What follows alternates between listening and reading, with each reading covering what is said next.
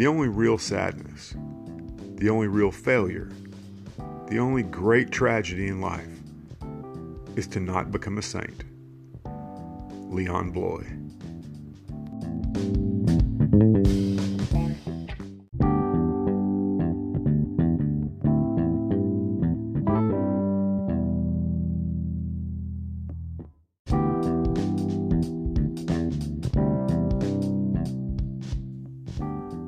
Welcome to the Revisionist History Podcast, where we set the historical record straight, no matter who it might offend.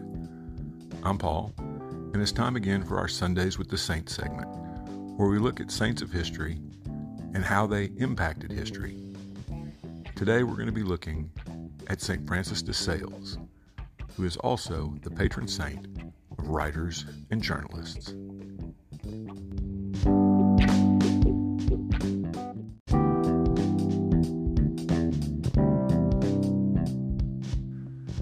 Francis was born on August 21st, 1567, in Savoy, then an independent state and now a part of France, a region that bordered Calvinist Geneva. By the time of his birth, the Protestant Reformation was 50 years old, and it would play a key role in his life and ministry. Francis received an excellent education, ultimately becoming a doctor of law at the University of Padua. He abandoned a promising civil career, however, and was ordained a priest in 1593. He was elected provost of the Diocese of Geneva, which was then such a center of Calvinism that the Catholic Bishop of Geneva did not even reside in the city. Francis set out to convert the Calvinists, particularly in the area of Chablais, through both his preaching and, even more successfully, through the distribution of pamphlets he wrote to explain true Catholic doctrine. It's estimated that nearly all of the 72,000 people living in the Chablais region returned to the Catholic faith. The pamphlets he wrote have been collected into a book called The Controversies, and they are still powerful apologetic tools to this day. At 35, Francis was named Bishop of Geneva, and while tending to the administration of his diocese, he continued to preach, hear confessions, and catechize children. Also, unlike most bishops of the time, he visited all of the 450 parishes under his supervision, as well as the 5 abbeys, 4 monasteries, and 5 convents.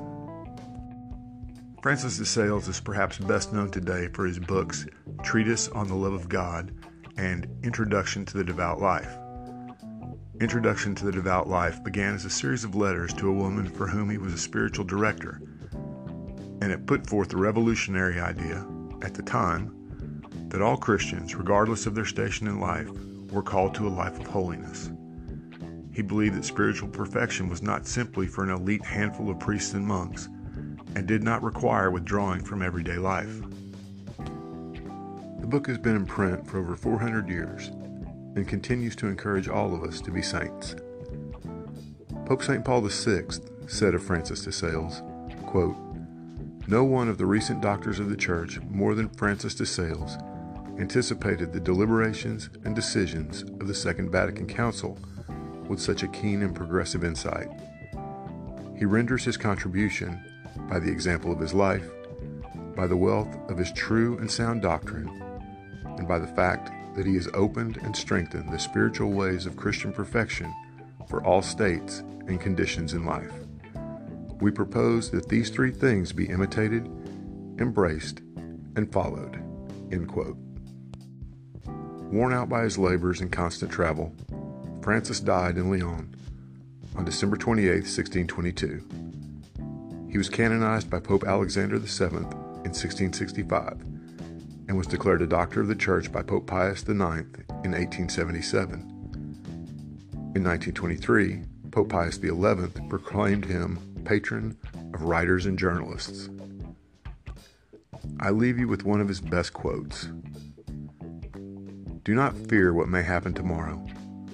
The same loving God who cares for you today will care for you tomorrow and every day. God will either shield you from suffering or will give you unfailing strength to bear it.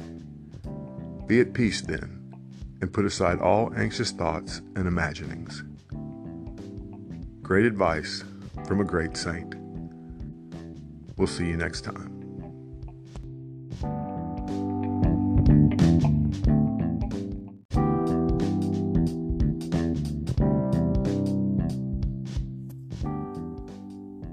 Thanks for listening to today's episode. I hope you found it both informative and entertaining. If you'd like to help us keep episodes like this coming, please consider clicking on the Support This Podcast link in the show notes. It'll go a long way towards helping us create more episodes and hopefully becoming completely ad-free. Thanks a lot.